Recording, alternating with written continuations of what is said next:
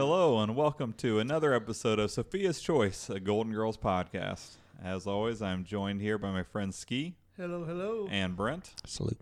And I am Alan. Today we are discussing episode 5, The Triangle. As always, we're going to go through a recap of the episode, talk about any particularly memorable moments, and then choose our rating for the show out of 8 slices of cheesecake. So without further ado, I'm going to go ahead and hand it off to Ski for the recap. Further ado. I like that. Yeah. Well, in case we sound a little low energy, this taping was supposed to begin about an hour and a half ago, but my fault. Yes. Ski spent about 80 of those 90 minutes on the toilet, from what I understand, and declined multiple opportunities to reschedule. So here we are. Blow. Yeah, perhaps a little, perhaps a little worse for the wear. And see if you can get a little closer to your mic. That would be awesome. So. Did you listen to Conan's new episode today? No, I haven't listened to it yet. Okay. I keep forgetting that there's new ones out there, although I haven't made it through my other podcasts that I frequent just yet. Gotcha. Usually around Wednesday is the time I'm, through all of those and ready to listen to some other stuff. Gotcha. I've heard it's quite funny. Yeah. I mean, the ones I've heard all the first season. I just haven't got around to the second season yet. So now that we've advertised for Conan's podcast. All right, we're up to Golden Girls season 1, episode 5, titled The Triangle. Original air date was October 19th, 1985. Produced by Kathy Spear and Terry Grossman. Co-produced by Marsha Posner-Williams. As always, created by Suzanne Harris. Written by Winifred Hervey. I don't think we've seen that name before. And directed by Jim Drake. So we open in the living room. Sophia is trying to kind of shuffle out the front door quickly when she is stopped by Dorothy, who, says, "Hey, you can't go out." She says, "Oh, I'm going to Mildred's to watch the adult movie channel on a widescreen TV." Yeah, I think it's pretty great that even back in 1985, porn was prevalent. I mean, not nearly as accessible it is now. I don't have to go to Mildred's house to see my fair share of widescreen porn. I like those, the adult movie channel. Yeah, yeah. Well, which I would assume is a paid channel as well. So. Yeah, I imagine so too. And so she insists that she has to stay because Dr. Clayton is coming to check on her high blood pressure issues. They kind of go back and forth about the fact that, no, Dr. Silvano is my doctor. And she says, no, Dr. Silvano is dead. You've gone to his funeral. My assumption is that Dr. Silvano must have been a man in his mid-50s to have already shuffled off. Passed away so late in the game. Yes, exactly. But anyway, then Blanche enters and kind of announces to the group that she just came from a really great dress sale. And, Sophia has to stay because she has to see how great she looks in her dress. And then, go ahead. I was to say, one of the things that I always think is funny as far as the way Blanche describes herself is that she always refers to herself as petite. Yes, which, always. I would think of petite as either short or very, thin, perhaps. Yeah. Which, for a lady of her, of her age, she's, certainly attractive. But I don't know if I would qualify her as either short or particularly small. So, yeah. I would agree. I mean, I think as far as, obviously, Sophia hands down is the most petite. Right. But I would say that, like Blanche and Rose, their waist size is probably pretty close to one another. Yeah. And I bet Dorothy has them both beat by an inch or two. Right. I mean, she may not be petite in the height department. Exactly. But as far as size around, I think she's probably second in the house. Mm-hmm. I think when she's talking about the dresses, Dorothy or Sophia even mentions, "I'm petite. I better get down there and get a black dress for Dr. Silvano's funeral." Right. Now, do you think that the stroke that Sophia suffered has anything to do with her not realizing that Dr. Silvano died and she went to the funeral? Oh, I think she was just playing the con. Oh, okay. I think she knew that he was deceased. She was just trying to get out of there so she could go watch, the porn. Yeah, right. Well, some nudity videos. Now, do you think that it really was the porn she was trying to get to, or do you think she was just trying to avoid the doctor? Yeah, I would assume she knew the doctor was coming, and so that's why she was trying to hightail it out of there. Exactly. If that was me, I'd just be trying to get to the porn. Well, yeah, I know. Using Mildred's porn addiction as an alibi. Right. Yeah. Mildred, yeah. The doctor arrives. Hold on a second. Yep, Dr. Clayton arrives. Yep, Dr. Clayton arrives. Dorothy and him start discussing Sophia's condition as if she wasn't there while they're standing right in front of her. Sophia kind of interrupts and says, hey, what am I, 2 years old or something? Right. Before he entered, Sophia did have a good line, though, about, he probably just wants to see her naked. Right. Yeah. Which who wouldn't? I mean, she's a Exactly. foxy lady. Petite's Like, petite. Right. Her and Mildred together, really. Yeah. I'm sure that. I mean, who knows what kind of porn those two ladies are getting together to watch? But I'd like to think it's some pretty out there freaky stuff. I'd like to think it's mature porn. Yeah. For mature audiences only. Do you think that back in '85 there was a market for mature don't porn? know. I mean, nowadays anything, almost literally anything that you can think of. Thank you, Internet. Yeah, I mean it's out there, but I'd have to assume back in the day when tapes had to be created and distributed and whatnot, that there was a more limited fetish market Well, for editing porn. was so much harder back then. Oh well, sure. Like so Do you much think the more time. editing is what causes porn nowadays? I mean, do you Well, think no, they're really well, not I'm old just people? saying- They just have a high CGI budget, so they're aging No, them no, like I mean editing video in general. Like it's so easy to put together. Like we could just pick up our phone and take like an hour worth of video, maybe. right. Or 90 minutes in your case. Yeah. Yeah. Well, but still, how does that relate to fetish porn? Do you think fetish porn is just like, Well, the I'm saying- horse and the woman are not really in the same room, but they they cut two videos I'm together? simply trying to Forced say that, perspective. that It's due really a to- pony. Say what? Well, I mean, I think that, I don't know, I guess I would assume that, back in 85 or whatever, they were gearing the porn towards certain demographics. Right. And so the more mature porn, for which we're referencing, Oh, theoretically would be, targeted towards like an elderly audience. Okay. And that elderly audience probably can't operate their VCR. So Right, they're like, yeah. why bother? Yeah, I would definitely have to think it'd be a smaller group. But at the same time, I don't know. I wouldn't think elderly people would necessarily be attracted towards elderly porn. I would think elderly people would want something different from where they're at that point. I mean, I don't know. I don't know what the demographic breakdown is for porn viewers, and of course nowadays too. It's so I'm sure segmented with all the veritable options that are available. But I don't know. I would think even back then that old people porn wouldn't necessarily be marketed towards the blue hairs. Yeah. So, but I don't know. So all right. So anyway, so we've gotten past the porn and we've met the doctor. The doctor's there. He's asking Dorothy about her condition. They start talking about it. Sophie interrupts, saying, hey, I can tell you myself what's going on. And then, the doctor addresses her directly, and then of course more sarcasm, like, "What am I, a doctor?" And so he's doing some basic evaluations on her, taking her temperature and such. And then Dorothy is obviously putting out some high level feelers here. She asks if he's new to the area, which he is. Mhm. Fresh off the boat from Iowa. Right. Prods to see if he's married, which he isn't. Woohoo. And then offers to show him around Miami. And then Rose kind of interjects and says, "Oh, I'd like to see it too." And then Dorothy promptly stomps her foot to kind of shut her up. Yeah, I did enjoy. Then Rose goes into how she has to wash her hair that night and every night for the rest of her life. It's very oily. Yeah. I was a little surprised they didn't go the widower route with it. I just assumed that when she asked the question, be like, "Oh, my wife died," because that's the way they've gone with most of the other relationships that are. I mean, other than Stan, of course. But Well, I think they were just laying the groundwork for him being a lech, like every other man they've introduced. right, yeah, because I guess the first episode, that man didn't necessarily claim one way or the other. He just, as far as we knew, he was single and ready to mingle. Exactly. So, all right, so. And that actor, by the way, the only guest in the episode, Peter Hansen, I believe, had something like 120 other credits, or at least in that ballpark. But the vast majority was as the character Lee Baldwin on a General Hospital in Port Charles. Had a total of 472 appearances, which I was discussing it with Brent earlier, and it seemed like a ton. but he was on the show for 40 years over the 40 course years. of time. So it'd only be about 12 episodes a year that he would necessarily need to be on Just to kind of cover. pops in and out. Yeah, when he apparently needs some so. more money. They called him Mr. Sweeps. Mr. Sweeps, yeah, because he just pulled the audiences in.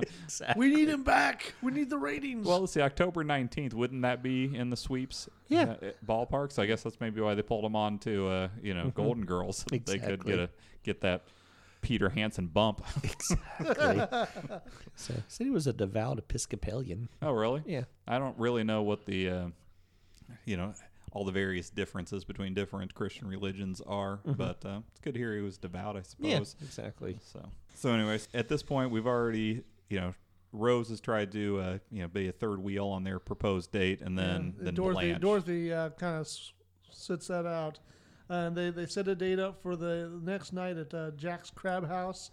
Just at that time, Blanche enters, wearing her new dress.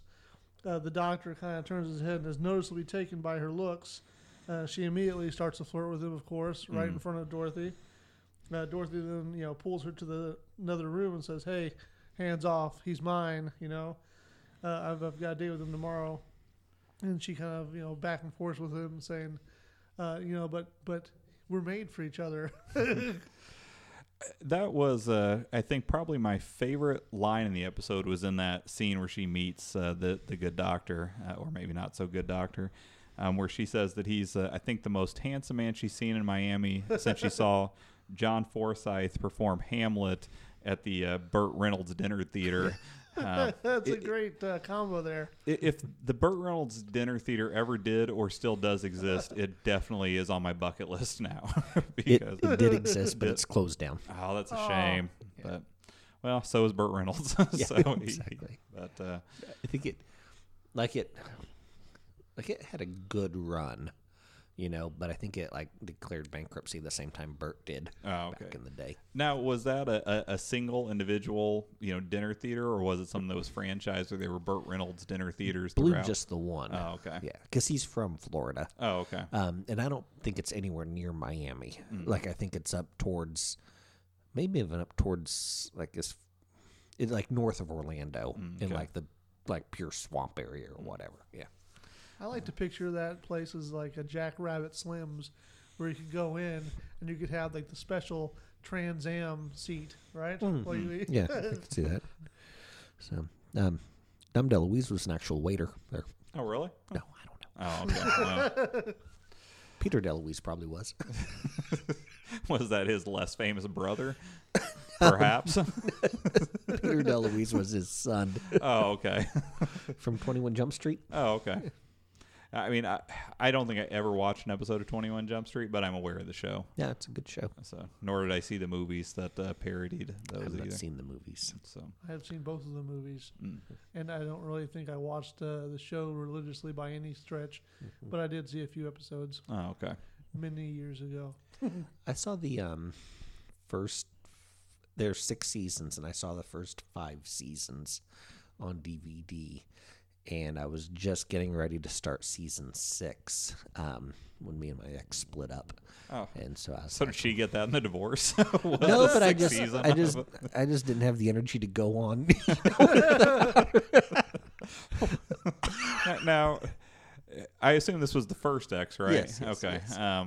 So you were so disheartened by that breakup, and Yeah, I just that it killed your love of 21 Jump Street. It was just something that I just associated with spending time with her I don't and know. everything. So I think that means she won. Like she in the battle, to destroy you, she won if she killed your love of 21 Jump Street. I think in any situation where there's a winner and a loser, I'm always the loser. Oh, okay. Well, fair enough. I say he won because he's here with us tonight. Well, that's debatable, but Yeah, I think winning would have been be in bed by now. yeah. Well, it's a partial victory, okay? Yeah, he did have an hour and a half of winning with me prior to you showing up, so I guess there was that. That's really the better win anyway. Let's be honest. Yeah, no one's disputing.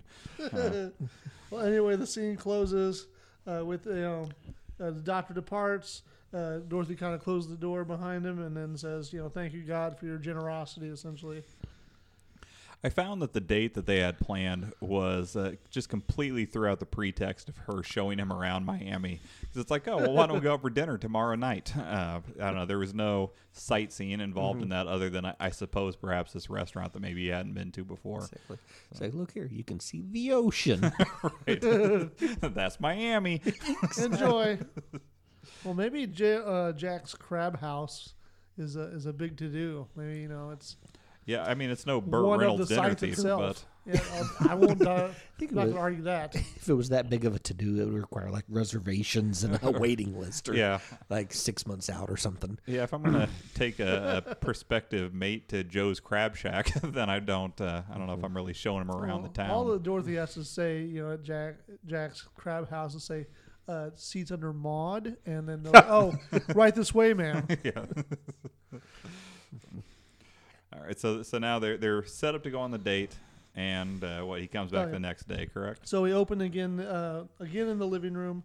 Dorothy is coming in with various outfits. Blanche is kind of being derogatory about him, as she often is. Then Dr. Elliot arrives. Blanche offers him a drink.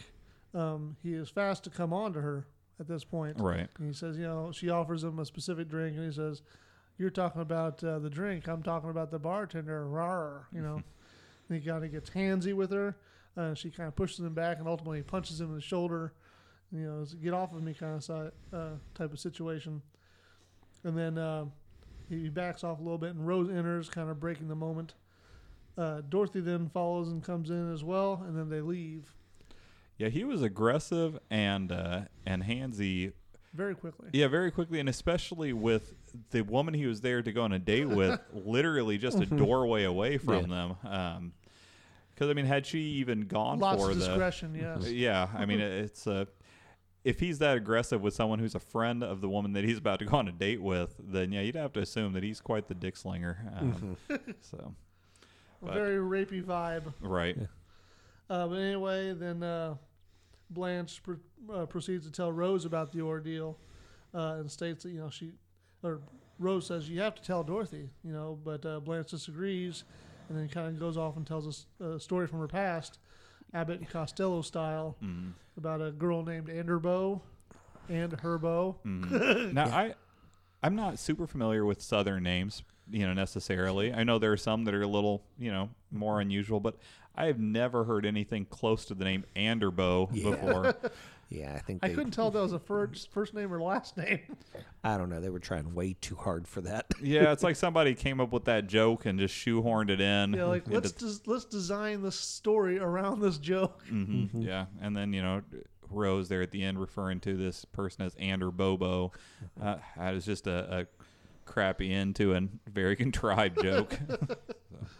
But anyway, the story essentially explains that she had another issue similar to that, and the friend basically forsook her because she thought she was cheating on her boyfriend Right.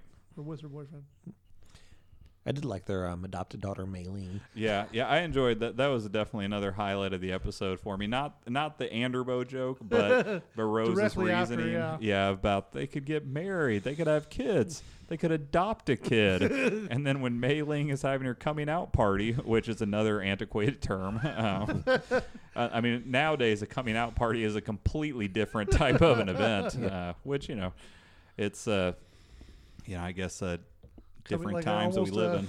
Yeah, it's almost like a quinceañera or something. Yeah, I suppose something along those lines, debutante ball type of a situation. I guess if you're already at the country club, right? That's Yeah. I don't know how I felt about her immediately assuming they would have to adopt an Asian, Yeah. or that they wouldn't give the Asian a more traditional U.S. Type name. Like It was- Anderbo. Right. it was it was quite stereotyped immediately. Although I guess really, other than assuming that they would adopt an Asian, there was nothing else that was, I mean, if you got a child that you adopted that was not an infant, then I guess you would stick with whatever name Yeah. they had originally had. It'd be kind of shitty if you're like, all right, 5-year-old Mei Ling, from now on you're Susan. But yeah, that's I love the part where following the Anderbo and her beau, obviously, as we just talked about, Rose kind of tells her own story about they could get married, etc. And then after that, she justifies her point, and they kind of cut scene again. Yet again, we find ourselves in the living room. Dorothy and Elliot are arriving home after the date. Blanche is in there waiting for him. Dorothy says her goodbyes to Elliot, and he goes. And then Blanche kind of struggles to tell her the bad news about what had happened before they left. And Dorothy assumes, he hit on me. No, you mean he winked at you? He winks at everybody, right? Mm-hmm. That's just what he does. And then she kind of clarifies and says, no, he was really getting hands on me and being handsy and pushy at me. And Dorothy assumes that she's lying. She accuses her that she's being jealous. Yeah, Dorothy turns on her real quick. And real hard, too. And I don't know how long they've been friends, because you figure when the season starts, when the show begins, they never really discuss how long it's been that they lived there at the apartment together, but it's at least some length of time. Like, it hasn't been like a couple weeks or anything that they start that off, because obviously they lived there long enough that they know each other's extended family to some extent. I mean, they knew Ma, and, were okay with her moving in and all that type of stuff. So, they obviously had some sort of an ongoing friendship. I mean, it wasn't just hadn't just started the other day. And man, Dorothy turns on her hard and quick and really, takes some pretty hard shots at her. He calls her a slut and a Jezebel. Yeah, an amoral, backstabbing, self-centered Jezebel. Says you can never be a friend to another woman because. But really, though, I mean, if you look like Dorothy and a gentleman caller is expressing an interest, you're going to hold on to that for dear life. Well, I don't know. I would say that at Dorothy's age, I wouldn't necessarily go quite that far. I mean, granted, Stanley in his later years wasn't much of a looker, but with hair and charisma, it doesn't seem like he'd be too bad. Well, but they'd been separated, 15, 18 years, something like that? Yeah, quite a while. But I mean, she had sex with her lawyer, at least, since that 15 to 18 years prior. Right. Exactly. But she was still a tall, handsome woman 15 or 18 years ago. I mean, you've seen Maude. Exactly. So. She was just ready for another gentleman to, enter the triangle. The Bermuda Triangle? Or the Triangle is the episode name. That's what it's named after. He's breaking it in. He's being, wordplay. Oh, okay. Well, I feel like if he's entering the triangle, then that would mean that she's looking for a three-way. The Devil's Triangle. Well, that'd be the Angel's Triangle, wouldn't it? Well, depends on who's involved, right? Well, I mean, I would assume it'd be her, Blanche, and him, so that'd be the Angel's Triangle. Okay, whatever. I don't believe she was thinking that Stanley would come back into the picture or the old lawyer. That's the Devil's three-way. Yeah, exactly. Well, he said the Devil's Triangle. Yeah. So, anyways, sorry about that. Well, they trade insults, and then the scene kind of ends. Then we open into the kitchen. Rose and Sophia are there, and then Blanche enters. She kind of scoffs at Rose's idea to tell Dorothy and points out how poorly it turned out. And then, of course, Sophia's sitting there. She hears about the situation and instantly makes it about herself. Like, my daughter's finally dating a doctor, and he turns out to be a putz, Yeah. Then Dorothy enters, and the girls are very cold to one another. And, of course, more insults kind of go back and forth.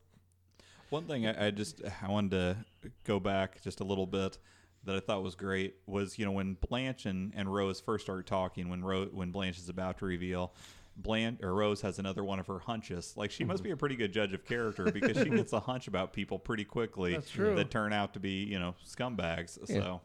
So yeah, if you have a Maybe person who you're not completely on sure this. on. Yeah. So far, she's 2 for 2 on her hunches. So, sorry. So they're in the kitchen. Dorothy's outfit, when she comes into the kitchen, did you see what she was wearing? Oh, I'm sure I saw, but what are you pointing out? She looked like she'd spent the day like substitute teaching at Gryffindor. It's like this red and yellow like robes or something. It's so bizarre. I'm sure that was all the rage down there. I mean, Miami's a magical town, Brent. she was going for a day at Universal. Yeah, it could be. Although I think in '85 Universal may not have even existed yet. That's very possible. So. I don't know when it was opened. Certainly didn't have anything to do with Harry Potter. Right. As Harry Potter did not exist. Yeah. Did J.K. I mean, I assume J.K. Rowling existed at that point, but I don't know if she had started. Yeah, I don't think the first book was released until like not the for 90s. many years. Not yet after put that. quill to paper. Right. But anyway, the girls are very kind of catty at one another, and then the door arrives while they're arguing. Blanche's like, "You can't leave while we're having a fight." Elliot is there. Dorothy opens the door. She confronts him, saying, "Did you make a pass at Blanche?" Of course, he denies it, and there's a line that says, "He's lying. He's twitching and he's blinking." Yeah, I do like. Then Rose comes and is like, "He is blinking, Dorothy." I feel like that's such an odd thing, right? Mm. Now, right there, he could have just fessed up and been like, we had just started dating. I didn't know you very well. See, I did make a pass at her, but I haven't done anything since then. It was one time. It was actually before they ever dated. Right. I think it was before their first date. And so, yeah, I mean, it could be like, I was just, still playing the field, but, Exactly. We're in a relationship now. I wouldn't, and Testing everything would have been waters. fine. Yeah. But, what is it? The first we practice to deceive, whatever. But, Oh, what a tangled web. Yeah. Oh, what a tangled web we weave when first we practice to deceive. Exactly. So, I guess he ends up getting what's coming to him at He's the got end. quite the web, doesn't he? Right. But anyway, so, he lies. Sorry, I was thinking about Conan's podcast. Oh. Well, we haven't talked about it for a little bit. Do you have a specific anecdote? Because I'm interested now. No, he has this bit about Charlotte's Web and E.B. White, and it's just really good. Yeah. So if you're getting a little tired of this one, once again, can we point you to the completely unaffiliated Conan podcast? I love Conan. So. Conan O'Brien Needs a Friend. That's the name of the podcast, just in case you're having trouble finding it on iTunes or whatnot. I told you, every single episode I'm going to reference Coco one way or the other. There you go. Fair enough. Wow. I know you are on Team Coco, so my grandmother had a poodle named Coco as well, so if you want to throw that one in at some I point. remember that dog. Yeah. Do you? Yeah. Oh, yeah, she was. She blind, wasn't she? Yeah, she was. A blind poodle? Yeah.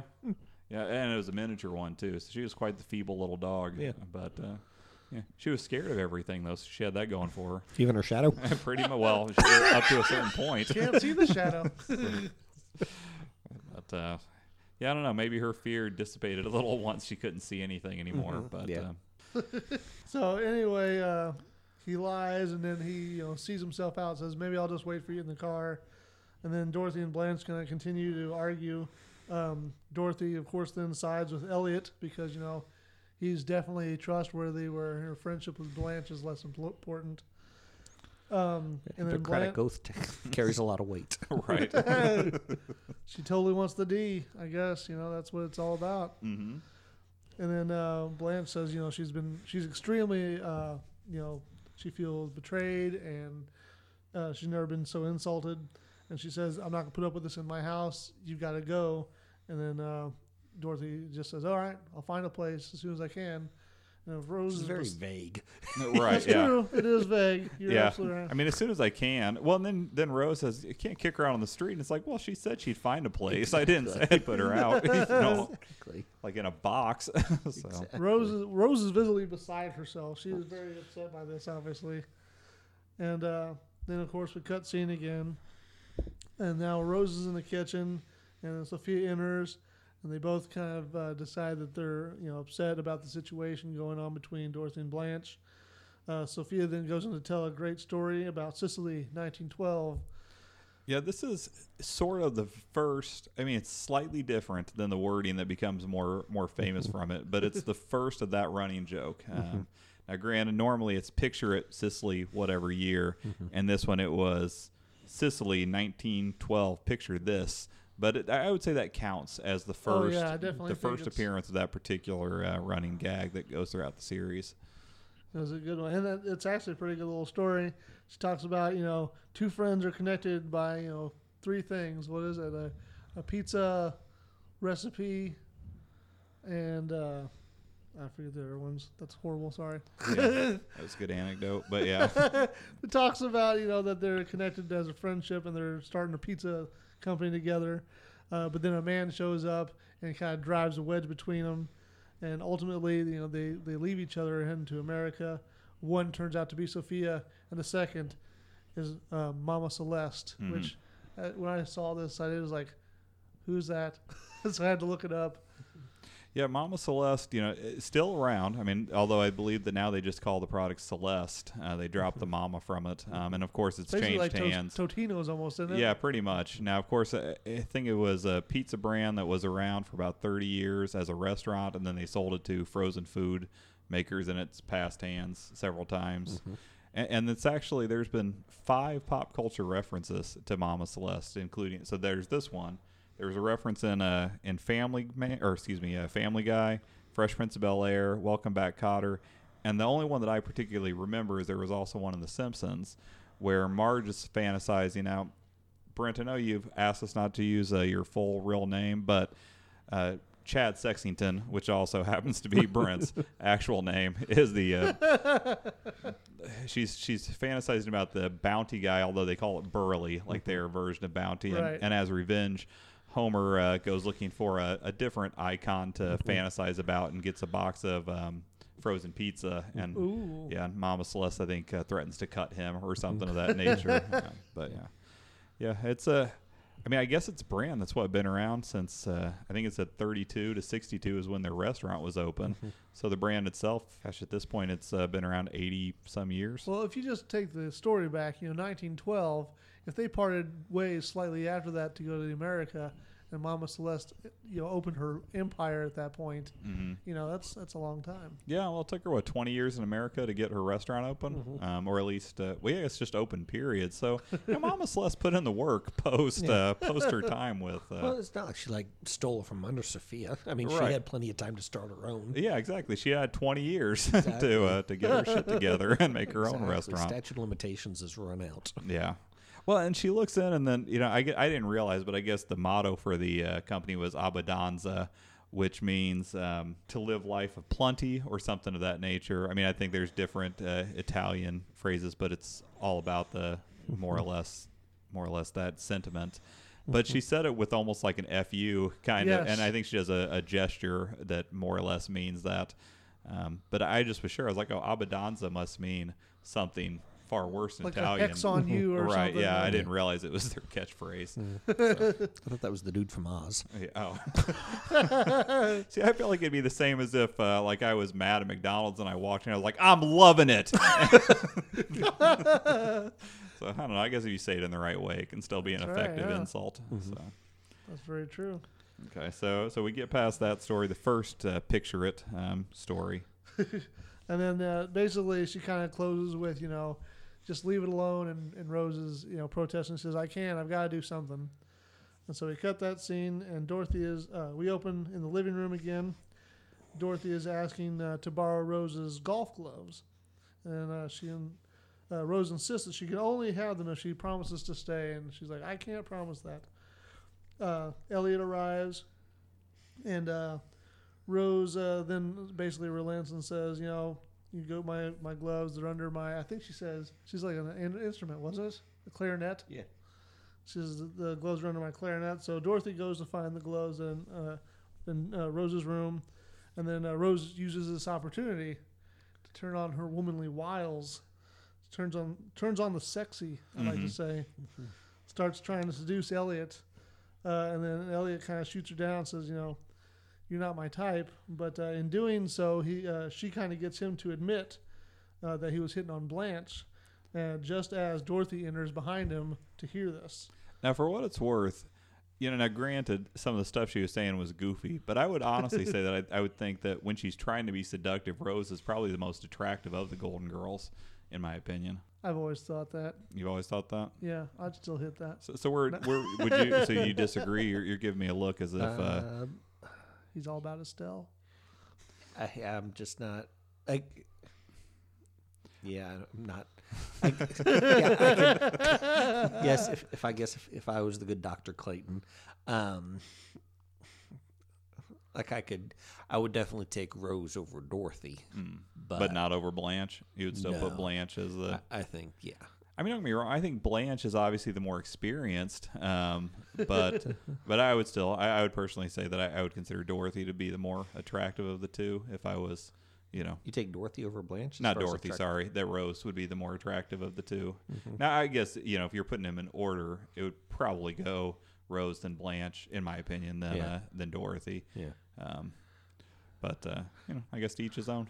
Yeah. Well, I mean, I'm sure. I You would seem say completely dumbfounded by my answer here. I feel like you're like that I just told I you think that he's really I thought. mulling over this. Well, yeah, I mean, it it means re- a lot to him. Yeah, it really seems like you just never even considered like Rose isn't a sexual being. I could never consider her in such a manner. Yeah, no, I think that anybody who was going for Rose would be going more for companionship. I think I the think the Arthur naughty, would disagree. I think the naughty stuff is just sort of like a fringe benefit associated with it. I mean, definitely, Rose, or like you said, Blanche is more experienced, but, Rose also has a good 10 years on her. So it probably averages out, But I think that, like, if you're going towards Rose, I'm sure Charlie's been built up in her mind so Right. much that it would be hard to,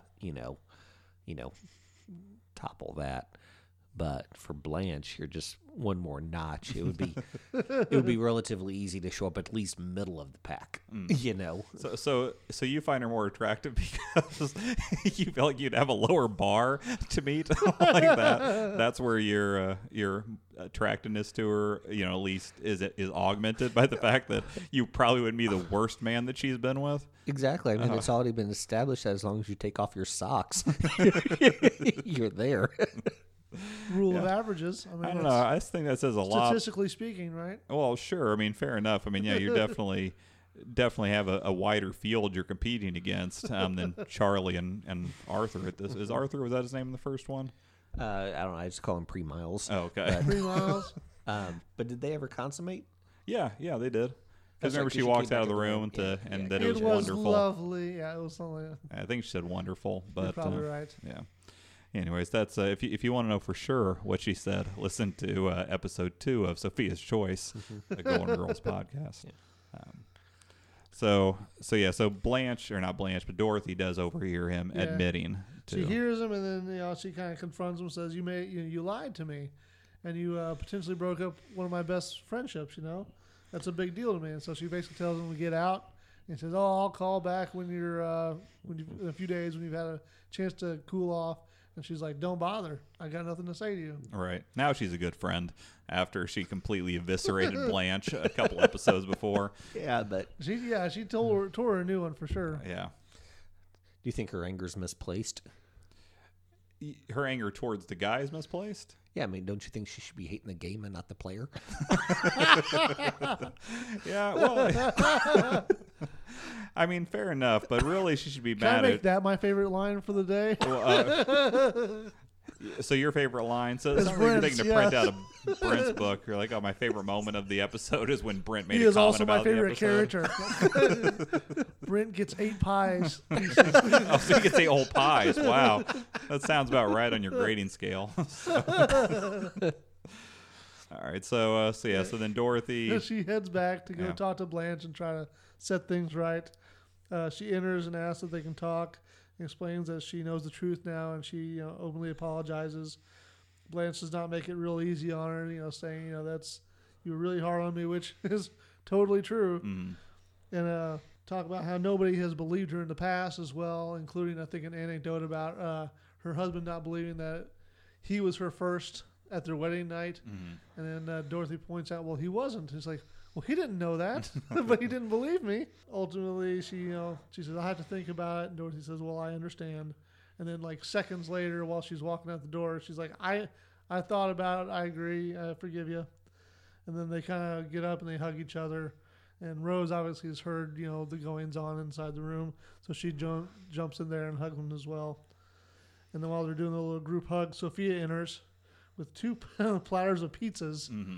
obviously a kickback to earlier, and she says, one platter has got her pizza, and the other one has Mama you know who's, and then they all one's labeled A and the other one's B, I think it was. Right.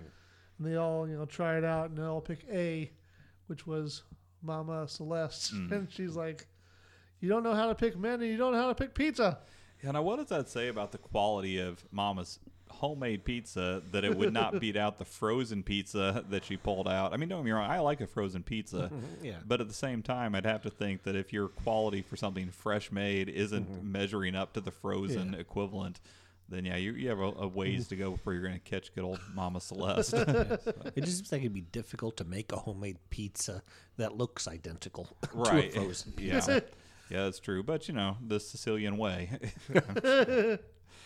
Unless Mama Celeste's, pizza, standards are just so high that even at the frozen aisle, it's just like homemade. Well, like I said, it was around for 30 years and then changed hands a ton of times, after they sold it. So it must have been quite the high caliber product, or perhaps still is. I don't know if I've ever eaten a Mama Celeste pizza, but I feel like I'm going to have to now just to test it out. Just to find out, right? Yeah. Mm-hmm. Well, now I can't ever eat a Mama Celeste pizza, but I can at least go Celeste, yeah. Celeste is the next best option.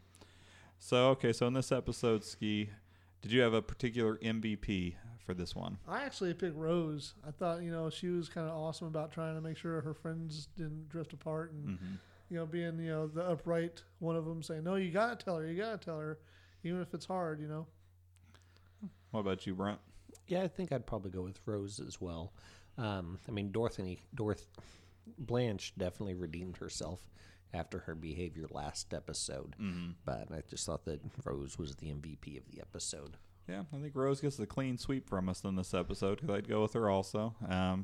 Definitely did the best, probably in the episode the most, I would guess, and most of the scenes that involved either one of the two. Yeah, she was involved with most of them. Yeah. So I would go with Rose as well. It was a really good episode for her.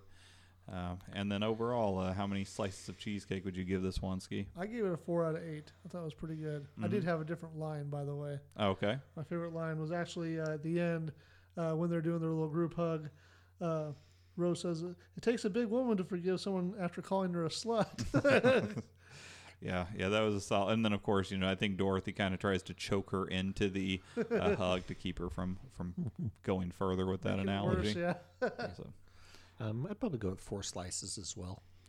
Yeah, I think that's where I land too. So I think we're all pretty much in sync with this one for the most part. Yeah, I'd give it a 4. I thought one of the things I really liked about this episode was just how evenly split it was. Because I know we've had some episodes already in this short beginning that have been very, very focused on one Golden Girl or another. And this one seemed like it really did a good job of incorporating, especially the 3, that are of a similar age. And I think all throughout the series, Sophia is kind of more comic relief than focal point anyway. And she did certainly well in that role again today. But yeah, I think a 4 right in the middle. A solid episode, but nothing spectacular.